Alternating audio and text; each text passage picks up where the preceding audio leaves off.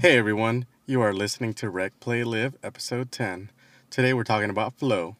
If this is your first time listening, then thanks for coming on. You can also follow us on Twitter at Rec Play Live. and Facebook. All the links are in the show notes and we'll get started. So in life, people are trying to live a life where they're constantly trying to get better, faster, and stronger. And in doing so, sometimes people will actually forget to be happy. But that doesn't have to be the case. When we're doing something, most of the time we have an intrinsic motivation. And with that intrinsic motivation, the more that you're able to get involved in a situation, the more likely you're able to accomplish what we call flow.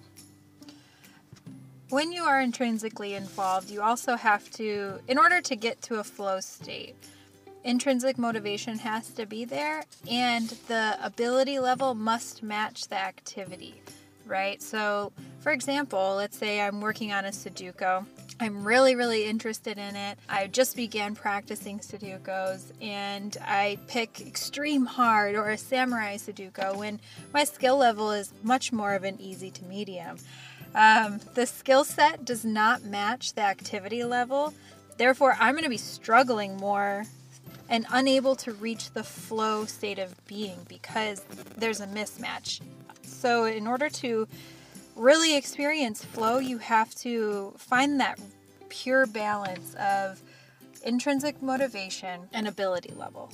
You sure about that? You know, flow is a great thing because you can totally feel a fulfillment when you're in that state of being.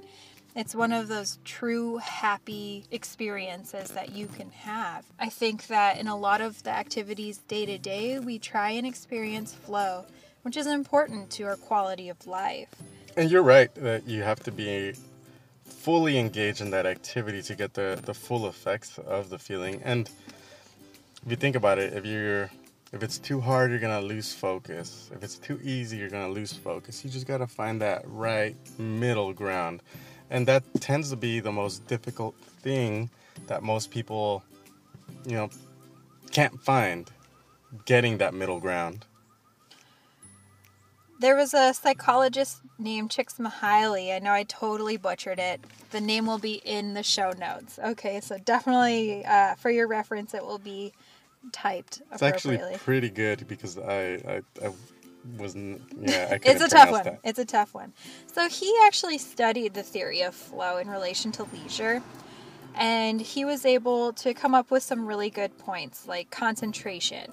Your concentration is so intense, there is no attention left over to think about anything irrelevant or to worry about problems, is what he's quoted as saying.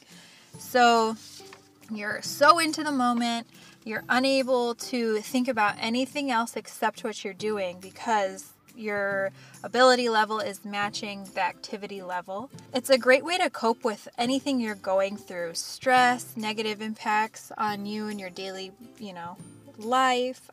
So reaching that flow is really important in terms of being happy. Flow also refers to a deepening understanding of life and also reinforces the sense of self instead of being lost in the service of external goals. Quoted is what Csikszentmihalyi said. You're having a tough time, just like me. I didn't even make an attempt. I looked at that and I was like, nope, not happening. So I think what he's trying to say is that in the sense of self, instead of being lost in service of external goals. So when you're doing flow or you're trying to achieve flow, the external benefits, money, time, anything like that kind of fades away and you're just so engrossed in this activity. It's such a great experience to have and it's intrinsically rewarding. As we're talking about flow, I know before I got involved in rec therapy, I never got the opportunity to see the word flow as part of a theory, but one of the good ways to compare it to is like being in the zone. Mm-hmm. And if you think about sports, many times you're hearing be in the zone. And being in the zone, it gives you pretty much what flow does, but with flow you're able to apply it as far as self-improvement for yourself, while being in the zone is something of getting that sense of timelessness while you're playing a game, while you're playing a sport. You're just so engrossed in the activity that all other things kind of melt away. I also have a hard time hearing people. I know when I used to box, I would get all this adrenaline build up, and then I would go into the ring. And in the ring, I know people were talking to me, but all I would hear is mwah, mwah, mwah, mwah. Because I knew people were talking, but they couldn't hear me. But I got so in the zone that I knew I had to go in. It was 3-minute rounds. Go in, I was sparring. I knew I had to throw some punches. The skill set was matched with the other person, so it was definitely something that was manageable. And then I was engaging in it, which then those 3 minutes, I really couldn't tell whether 3 minutes were passing, whether it was longer, whether it was less. But what I did know was that I was so into that I was in the zone, or I was in the flow of the activity. And some tips to get into flow would be to set some goals, develop your skill set, monitor your feedback, and adjust any of your efforts and goals as indicated. Become immersed in the activity, engage in your flow activity on a regular basis, and as you progress toward your goal, think about the meaning and the usefulness of the activity. And there's one more. Understand the challenges involved. So when I was talking about boxing, my goal was to be good and to be able to participate. When I was understanding that the challenge was to go through the 3-minute periods and be able to compete at a good level, and I was developing the skill set before I was going into the ring, similar to your Sudoku, where you would work on it, but if you weren't constantly practicing, you weren't going to develop that skill set. And if I went in, let's say with one of the great boxers ever, and I had never practiced, I had never done anything, I would go in, I'd be done in about 2 seconds. So I needed to make sure that who I was going up against was something that was manageable. And then afterwards, I would hear feedback. I would ask, hey, what did I do wrong? What did I do right? Where can I grow? And I would constantly be practicing more. And I would develop new goals. Okay, by this day, I want to be able to last 1 round, 2 rounds, 3 rounds, or I want to be able to do this combo. I would think of different goals for myself, which would then keep me into the activity. And this isn't the only thing that you can do. And this is something that I was working on for myself. I like boxing, so that's why I was doing that. I like sports, so I played sports. So things could include like hobbies, any kind of sport, some kind of writing, art, and it really depends on what you as the individual are into. So I also want to go back. I know in previous podcasts we've discussed flow in terms of work as well as extrinsic and intrinsic motivation. So one of the things I felt interesting was that Csikszentmihalyi felt, from what I read, that if an activity of leisure begins as an extrinsically motivating, so meaning they get feedback, some kind of paycheck or some sort of outside gain, it could still turn into an intrinsically motivating activity. So like if a person was working at their job to earn a paycheck, the work itself may not be intrinsically motivating as they're looking for an end goal such as their paycheck. Once they begin actually working, the concept of time decreases as well as their worries, and they can enter the flow experiencing. The person experiencing flow is now working based on an intrinsic motivation rather than an external reward. So even though they're getting something externally, that's not the focus of doing this activity. They're just so engrossed in their work that, the work becomes the focus. And everything is aligned. The matching of ability to challenge is aligned. The time kind of melts and they're just doing it. So I thought that was interesting. The other thing that I found interesting was the theory of flow on leisure and how that impacts service delivery for recreation and, different sort of leisure-based industries, because people have various needs while seeking flow. So you have to be, as a provider, you have to be able to provide services for a variety of different people and different ability levels. For example, if I was offering X, Y, and Z service and 3 people walk in, all different ability levels, how am I going to modify that to meet everybody's needs so they can achieve flow? So, I don't know, I just thought that was interesting too, and how can we do that? As a society, we focus on providing leisure opportunities through recreation parks and tourism industries. So I know community rec centers offer programs for people to participate in, which can lead to flow experiences for people if they have an intrinsic desire to participate. I know national, state, and local parks allow people to explore nature, which can lead to a deeper understanding of oneself, resulting in leisure and flow experiences. And then the tourism industry also offers opportunities to participate in things that are out of the ordinary for most people most of the time. So these opportunities for recreation can lead to leisure if the person is motivated and has an interest to participate, which in the end can result in flow experiences, which are awesome. Did you get a chance to also see what the dangers of flow are? I did not, because flow is so great. I don't want to know anything that's bad. Ignorance is bliss.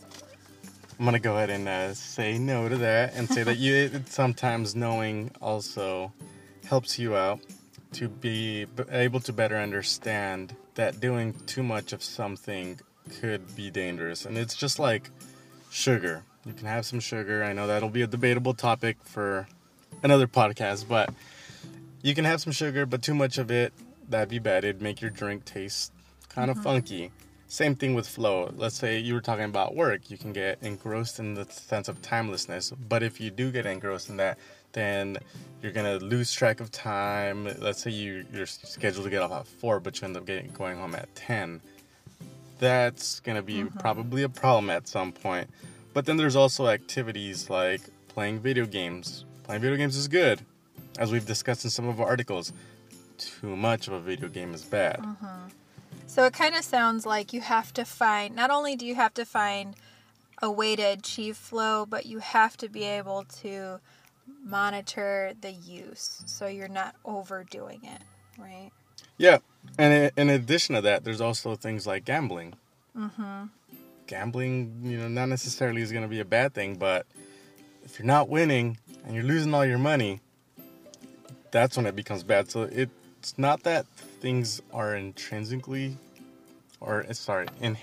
bad, but they could become, or they have the potential to become, a negative thing and a danger in the process of achieving flow. So in moderation. Sure, if that's what you want to say. In moderation, or choosing them wisely, correctly. Can you think of some activities off the top of your head to find flow? I mean, there's a million different things. It's basically off of your interests. If you're not interested in it, it may be difficult to find flow. Not impossible, but difficult. So, I mean, for me, I really enjoy gardening.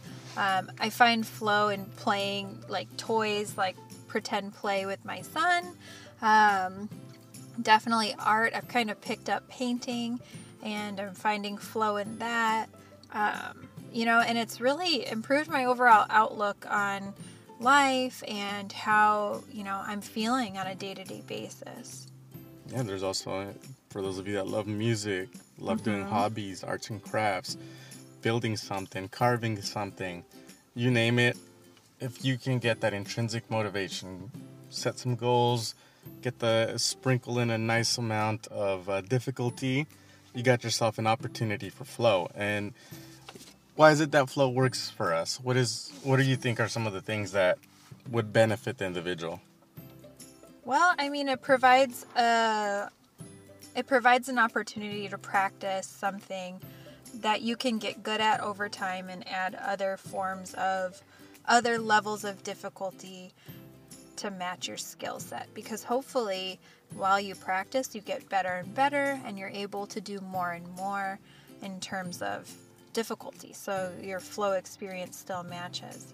Yeah, and in my opinion, I think it's all about happiness, and people, when they're in that state of flow, they tend to be in their happiest moments because of the concentration and the complete absorption in the activity that they have with the activity at hand.